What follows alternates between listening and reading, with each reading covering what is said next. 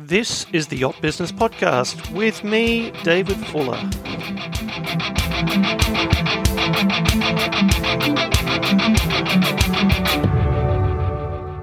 Welcome to the Yacht Business Podcast. In this episode, David talks to Nick Houchin, Head of Marketing for Musto. They discuss innovation and how brands adapt to changing trends. For show notes and links, go to yachtbusiness.biz. Nick Houchin, welcome to the podcast. Thank you, David. Thanks for speaking with me. I first heard of you when you reached out to me, sort of looking for a way of transitioning between being a pro sailor, for want of a better word, and moving into the business of into the yacht business. So maybe you can talk about that before we start on Musto. Just give us a little bit of the thing, how you got to where you are now. Yeah, do you know what? I was thinking about that on the way into the office today, actually. When we first met, you were kind enough to meet me for a coffee near in Richmond, southwest London, for a coffee and a catch up, and just kind of talk about the industry and talk about opportunities and things like that. But that was I guess my sailing background, I came through the RYA Youth Squad system, sailing Optimists, 420s, lasers and things before going to university in Southampton. And being in Southampton and into sailing, racing every weekend on the Solent on big boats, got into the world of kind of professional sailing, raced with private owners, sponsored teams, and most of the way through my 20s, did a couple of big races and started to look for something a little bit more with a bit more certainty. What did you study at university? Was there a marine element to that, or something different? I'd studied sports development and marketing. Okay. So that's where my interest grew for the sports world and marketing, sponsorship particularly, which I wrote my dissertation on, sponsorship in sailing, and kind of took that into, I guess, my professional career now. So and meeting you, I think it must have been about 2012, 2013. I think it must have even earlier than that. I remember doing my directory of the sailing world back in 2008, 2009. So, that's right. We've both got a few more grey hairs since then. Yeah, because I think then you were sort of involved in what was then the Extreme Sailing Series with the Extreme 40s. Is that correct?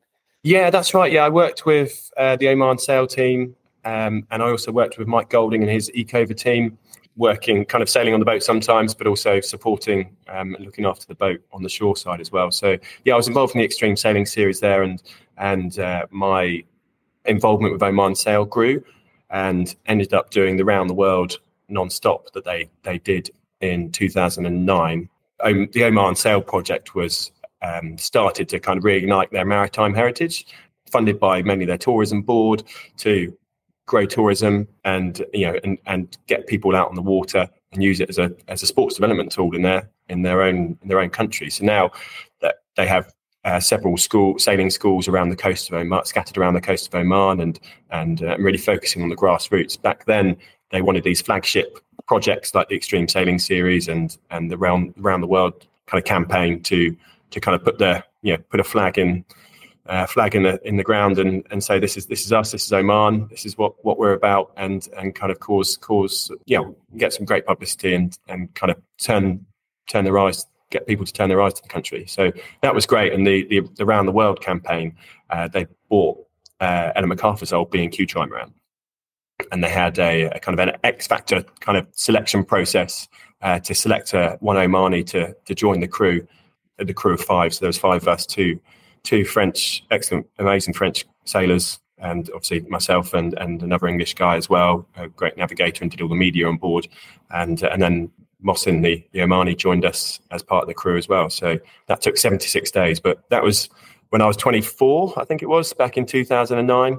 And so I feel like I ticked a few boxes quite early on in my sailing career. And by the time I reached my late 20s, was looking to move into get an office job essentially, and in the business side of the sport and into marketing. A lot of the people who come into the business of sailing specifically seem to come from like a sail making background. That seems to be the path that a lot of them go in, work for a sailmaker, and then sort of get into the business through sail making. So the marketing side is I would say not very common within the business. But yeah, just back to Oman Sail. I mean, I think it was an incredible project. So being exposed to something like that had the political will at a royal level and at a ministerial level, and a lot of investment and a real vision to sort of say, right, we're going to not just put Oman on the map from a tourism point of view. And I remember that Oman Air was sort of launching at about the same time, and no one had ever heard of Oman Air. It was like this new.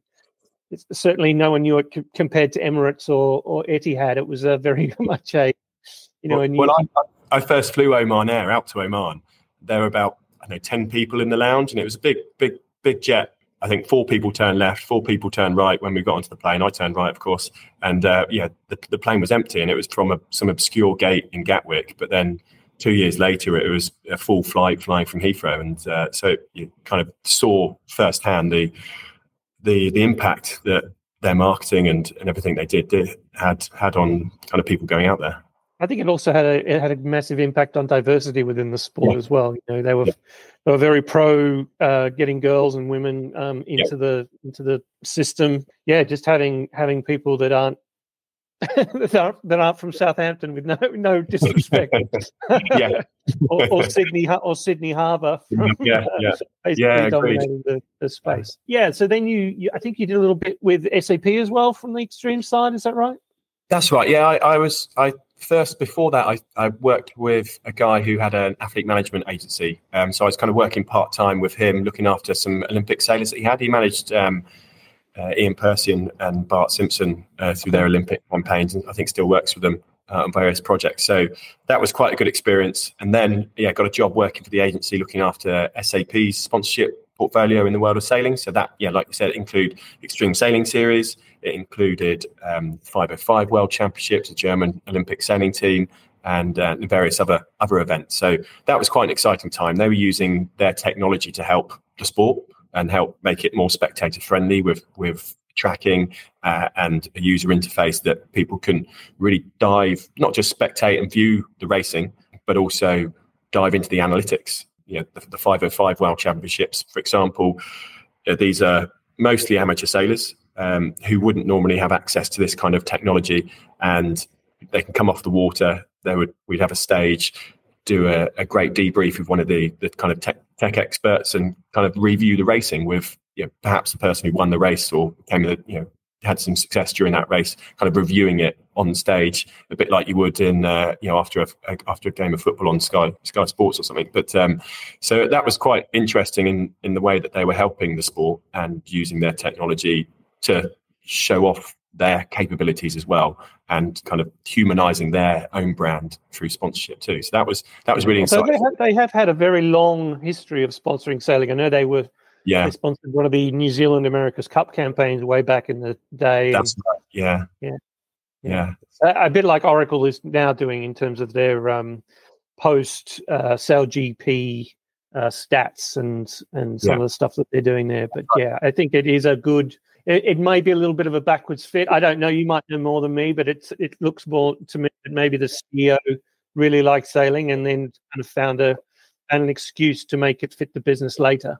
Yeah, I think so. A bit of that. I mean, there has to be a key stakeholder, a key decision maker, isn't there? That's got to have an interest in something to kind of make things work. But we hosted lots of people and lots of customers of SAP through those events, and they were the Extreme Sailing Series kind of took their breath away and were able to kind of dive into it using a piece of software that they would use analysing their own business performance and sales data and things. So it was quite interesting and quite clever how they did that. But it's got to come from a key decision maker. There's got to be an interest somewhere high up in any business to kind of take a sponsorship forward.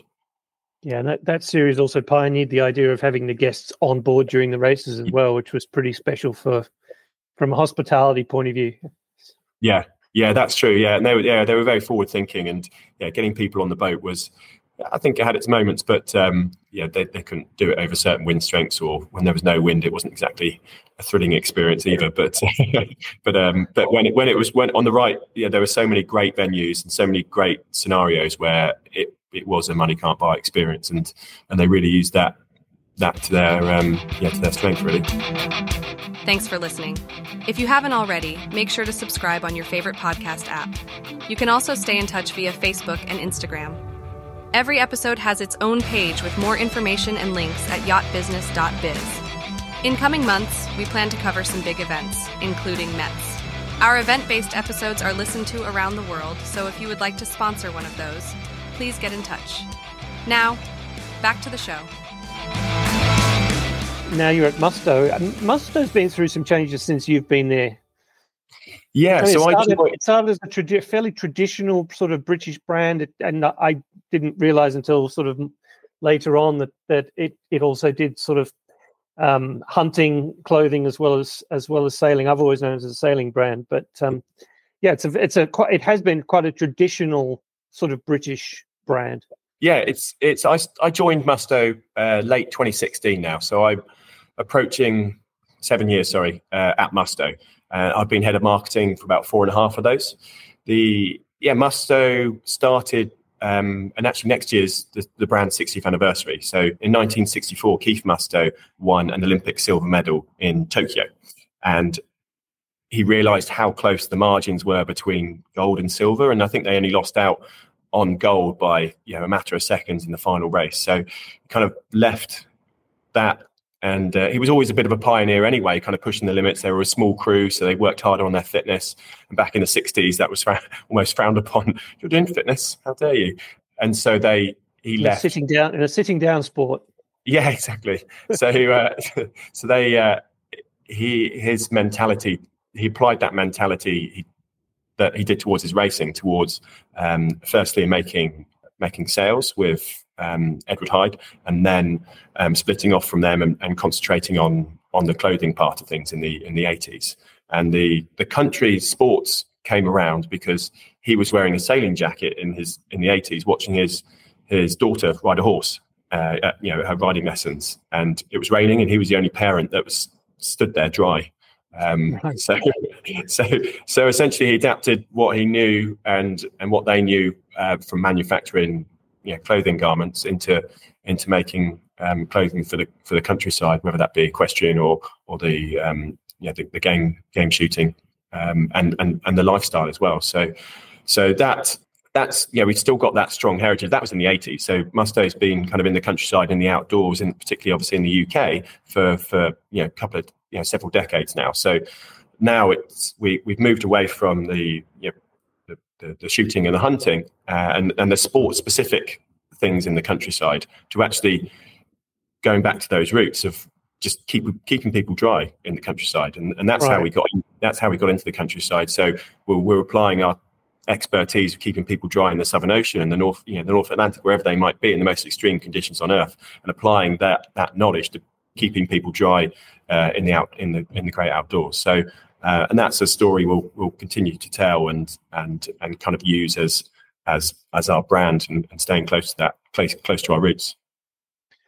Is there a B2B element to it? I mean, I'm assuming that there's a lot more jobs that seem to be happening offshore or outdoors these days. Do you have a sort of a workwear or a B2B element? Yeah, to a degree, yes. A lot of our garments are suitable for the most extreme conditions on the planet. So naturally, some scaled down versions of that are suitable for offshore wind farms or many different places, and whether that be in the countryside. Some of these big stables equestrian owners are using Musto for their staff as well. So and as their uniform. So there is a large part of it which is B2B. So what are some of the main drivers of innovation? I know that, and obviously you said that it came from a sort of a peak performance athletic drive to be the best and to have the best equipment.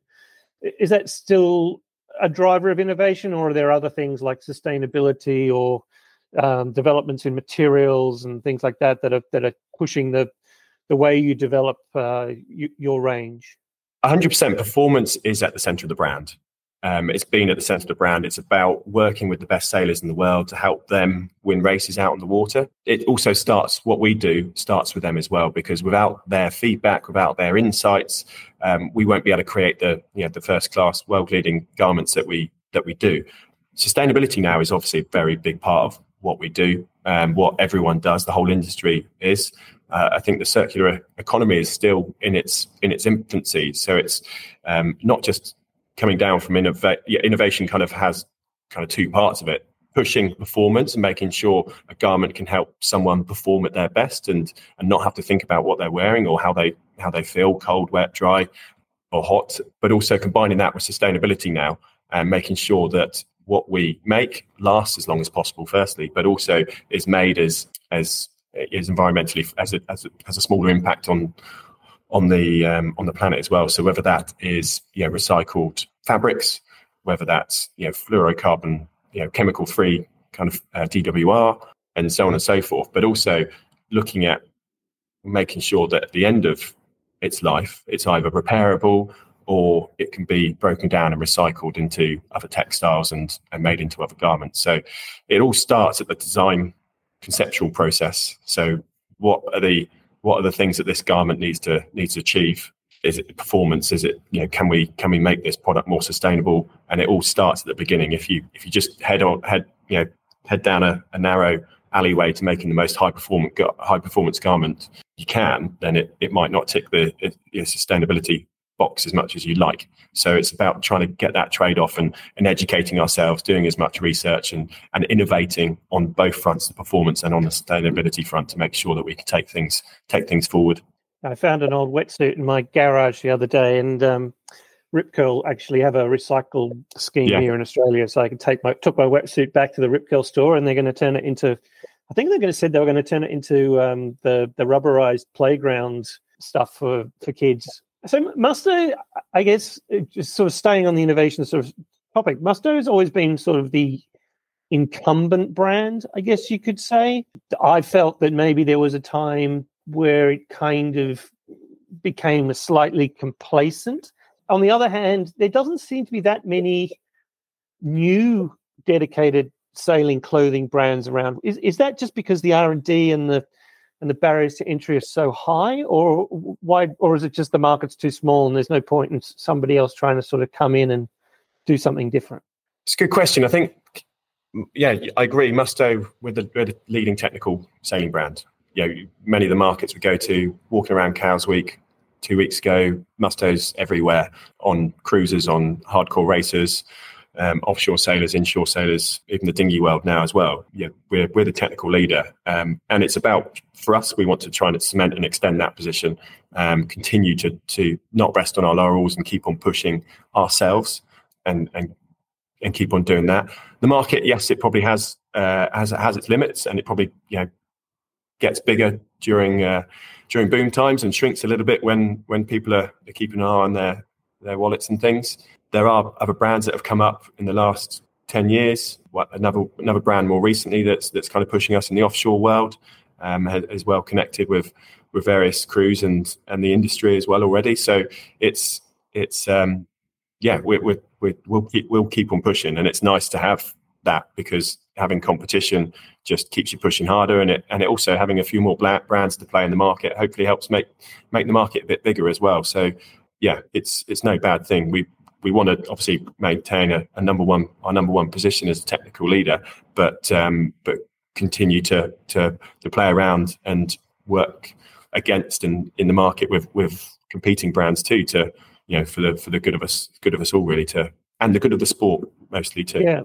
We want more people to get into sailing, but a lot of us in the brand here are all sailors, and we love the sport. We know the good it can do for people and the planet. So we're in a good place from that perspective, and the market is gone through an interesting time since COVID. Big boom straight out of it, and it's kind of starting to settle down a little bit now. It's kind of the point of impact. Big ripples, and the ripples are just kind of hopefully getting smaller as we head away from the impact and things become a bit more consistent. But the last couple of years, last year we relaunched our MPX and BR2 collections, which and BR1 collection as well. So that's a big part of our business, certainly at the sailing market too. So that was a great year for us last year and into this year too.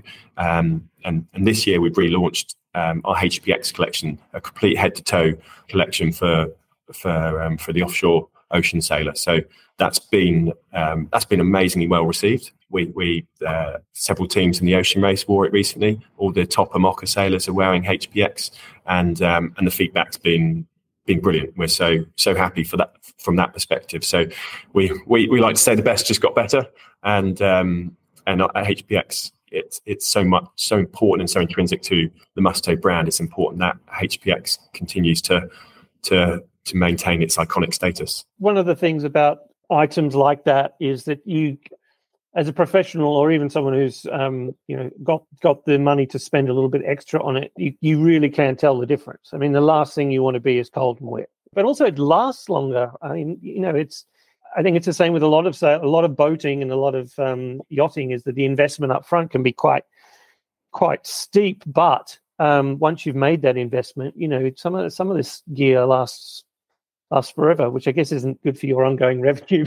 It's amazing going to some events and speaking to people and sailors, or not even just sailors, but people I see Musto walking around my area in southwest London where I live, and I'm very tempted to sometimes stop people walking. I know they're going about their day, just go, excuse me, what do you think of your jacket, and how do you know about the brand and things? But product can last for a long time, and we've seen some great. I had someone email me with a 20-year-old, say, I thought you'd be interested to see this 20-year-old. They tracked me down on social media, and what do you think of this dry suit? We've had it for 20 years, still as good as new. And so those stories are amazing. No, it's good. It's good from a branding point of view, which is always something that's interesting to me. So how long does it take to bring a product to market these days? From concept to having it on the shelf? HPX took about 3 years. But we're talking about the most technical, one of the most technical garments you could possibly make. We have our usual kind of seasonal timeline, so at the moment the designers are working on autumn winter 25 to get that right. Then, so I'm thinking about several seasons at several times. But the designers are working on autumn winter 25 from a lifestyle perspective, the lifestyle and kind of outdoor collection, whereas our inshore racing and our sailing collections we're working on for 2026 already. So we've extended that timeline even further for the technical products. So it's out there doing more research than we ever have before, making the prototypes, doing more testing than we ever have before, and really making sure that by the time that technical product comes to market, we have 100% confidence in it, and it's the best product it could possibly be. It's a balance between making the best possible product, but also making sure that it's fairly priced. We want people to be able to wear the product and buy the product, of course. So that's a balance. But we've got people in the business here in the design development team that have been here for 25 years.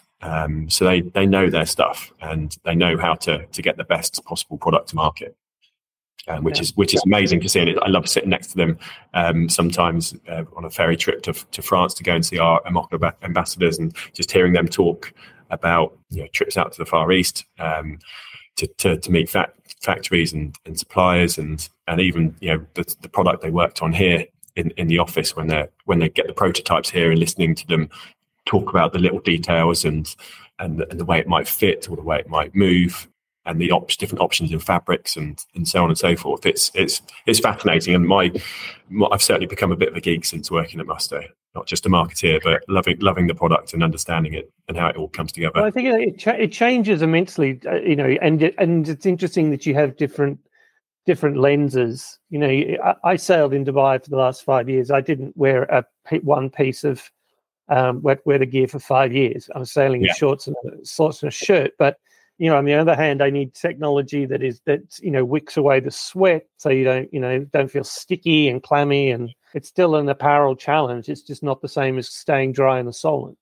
Yeah, exactly, and that's one of the challenges, because people, when we talk about the elements, you think, the first thing that comes to mind is getting blown away or getting wet, but actually elements, the heat is such a big factor in so many people.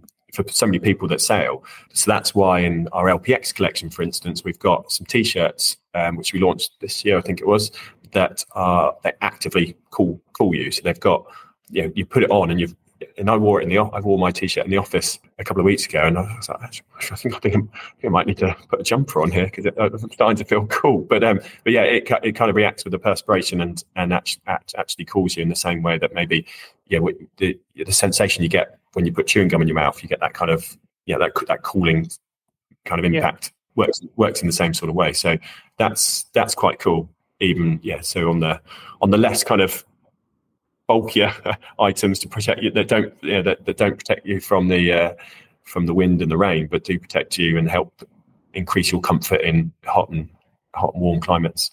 But and then, as you say, that even the boat design is also changing the requirements, because rather than sort of standing on the deck of being hit by a fire hose at 35 knots, they're now in an enclosed cabin and aren't getting as wet perhaps as they used to.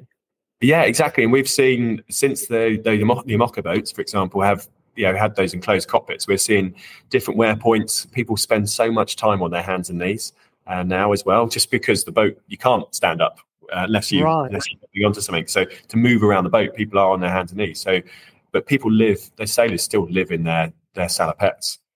So we had to make sure that certain parts of the garment had more protection, or were reinforced in certain ways, or stitched together in certain places, moving seams, so that the places that were getting a lot of the wear would survive in the way that they're now used them.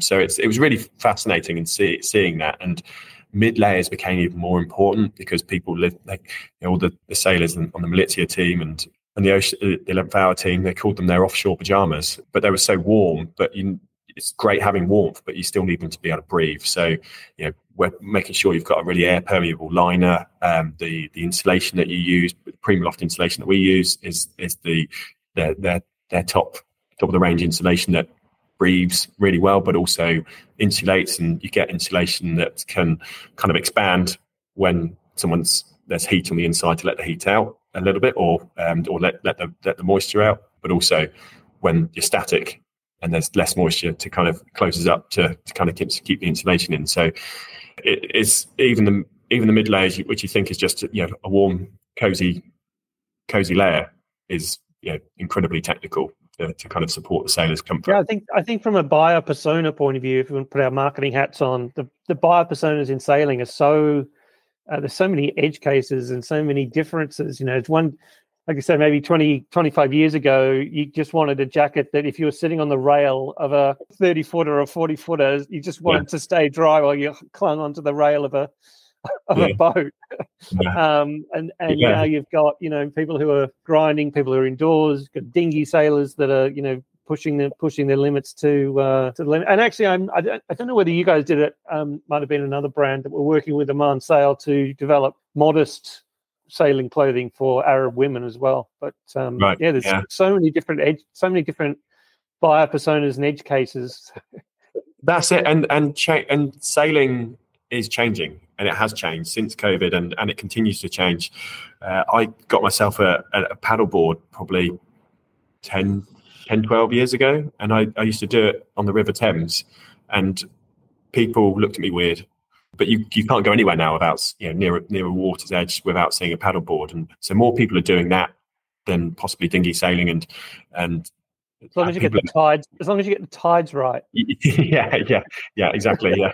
Or the flow of the river. Make sure you go upstream first, and then come down with it after you tide. But the sports sailing, we've seen the governing body in the UK, the RYA, which obviously has an influence globally as well for their training programs and things, rebranded and relaunched a new strategy, recognizing that the sport is changing. People seem to have less time to do stuff, and they kind of pick their own Everest each year, and they'll maybe focus on that rather than sailing week in, week out, and kind of focus on that way. So the market, the consumer's behavior has changed and will continue to change. So it's a tough job trying to stay on top of that and all the trends that are taking place. Spoken to a few people on this podcast about the various trends through COVID and post, and see that people wanted to be on boats during COVID because it was socially distanced. It was an accepted socially distanced activity that people could do. But I think I was speaking to the Australian Boating Industry Association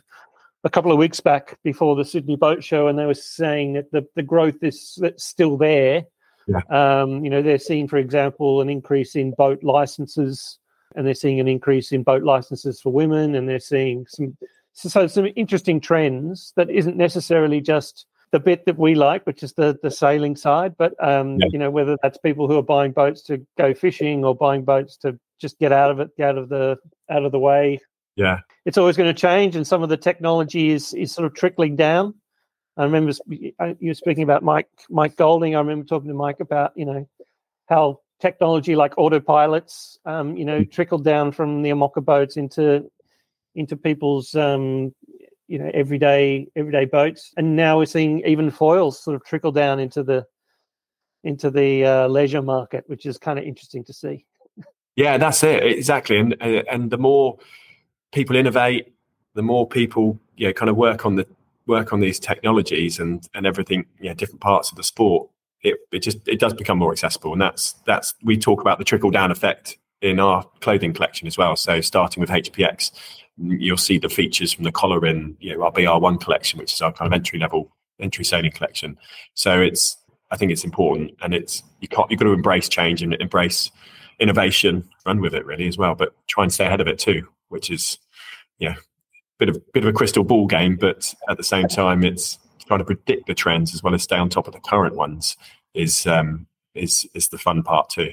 It's that recognition which I like what you said, which is it's that recognition of like, we are not a sailing clothing brand. Our purpose is to keep people comfortable, whether that's to keep them dry or to keep them cool or to keep them warm or to keep them so that they don't bust their knees on their crawling around the bottom of their all carbon boat. But that sort of mentality, which is why are we here? We're not here to make sailing clothing. We're here to help people feel as comfortable as they can be with the tools that they've got. That's a long-term way of thinking about it. And that also comes back to the sustainability side of things. That sort of says, well, our customers spend a bunch of their time getting their enjoyment out of activity on the water, and if our activity is causing long-term harm to that environment, then we won't have a business sometime in the future. So the Musto jacket means so much to so many people. You hear people reference it. It's definitely a Musto day. You look out the window, I think it's definitely a Musto day today. I'm going to put my Musto on, and it's no coincidence that a windy, rainy, autumnal day in certain places, certain areas. I mean, I'd say I live in a rural urban area, southwest London, and when it's a typical day like that, people put on their Musto, whether it's a sailing jacket or a country or outdoor jacket. It means that they can go about their day and enjoy whatever they're doing without having to worry about getting wet or the age-old thing. I don't know whether it must have invented this phrase or whether it comes from somewhere else. The old thing of there's no such thing as bad weather, just the wrong clothing. Oh, we definitely invented that. Yeah. I use it all the time. Exactly. Yeah. No, I always say that too. I'm really proud to be part of work for Musto here. It's an incredibly special brand, and you kind of see that when you see some of the people that work here and the journey they've been on with the business. And I'm in touch with Keith Musto, our founder, on a semi-regular basis every now and again. He doesn't have an official affiliation with the brand, but in the business, but he still shows an interest. And like I said, next year is our 60th anniversary. So next year is a big year for us to kind of celebrate. How's the ownership work these days? Because I kind of heard that it had been acquired by Helly Hansen, and then Helly Hansen was acquired by someone else. And yeah, that's right. So I guess Helly Hansen purchased Musto, I think it was back in 2017. So I'd been at Musto for about a year and a half, 2 years. We're part of the Helly Hansen group, which is made up of 3 brands: Helly Hansen Sportswear, which is their sailing ski wear, Musto, but Helly Hansen Workwear as well. So they've got they do a lot of construction and kind of building workwear as well. So the Helly Hansen group is then owned by Canadian Tire Corporation, which is a huge retail business based in North America. So we're in safe hands. We've got a great ownership kind of structure and lots of expertise, obviously within the brand ourselves, and we've got our very own team working on product, working in marketing, and but part of a group that enables us to kind of get the economy and scale on certain things and kind of share resources on back office elements and kind of draw on expertise from certain people to kind of help keeping the business and the brand moving forward. And it's nice they come to us. We've got a friendly rivalry, let's say. It happens in the car industry all the time. You've got competing car brands but I would have thought that Helly Hansen and Musto were harder to differentiate, or is Musto really much more technical and much more professional than Helly Hansen's position? Yeah. We certainly, from a brand positioning perspective, that's how we position Musto, as the more technical, performance-oriented brand, whereas Helly Hansen's a bit more for the recreational sailor. They have their brand position of trusted by professionals, which they use in the mountain rescue perspective and in the outdoors. Whereas, we're more worn by the best sailors in the world. And that's kind of our point of difference, and how we kind of work to develop the product and kind of tell the story of the brand and the people that work here and the people that we work with. So but that was a big piece of work at the beginning of the acquisition. We kind of, I guess, we talk and we have a dialogue, but we kind of still have our separate marketing teams, our separate product and brand development and design teams, so that we do have that point of difference, and we're all working towards our individual or our kind of objectives as businesses, separate businesses. Well, thank you very much, Nick.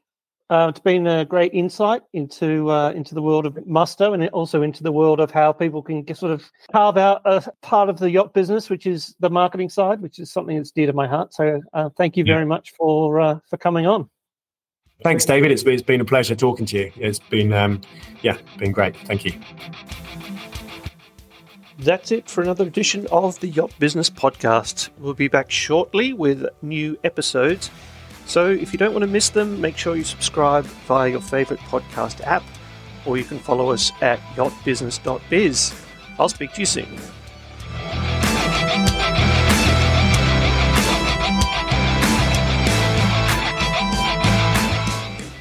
The Yacht Business Podcast is produced by Pilot Media for the Pilot Media Network.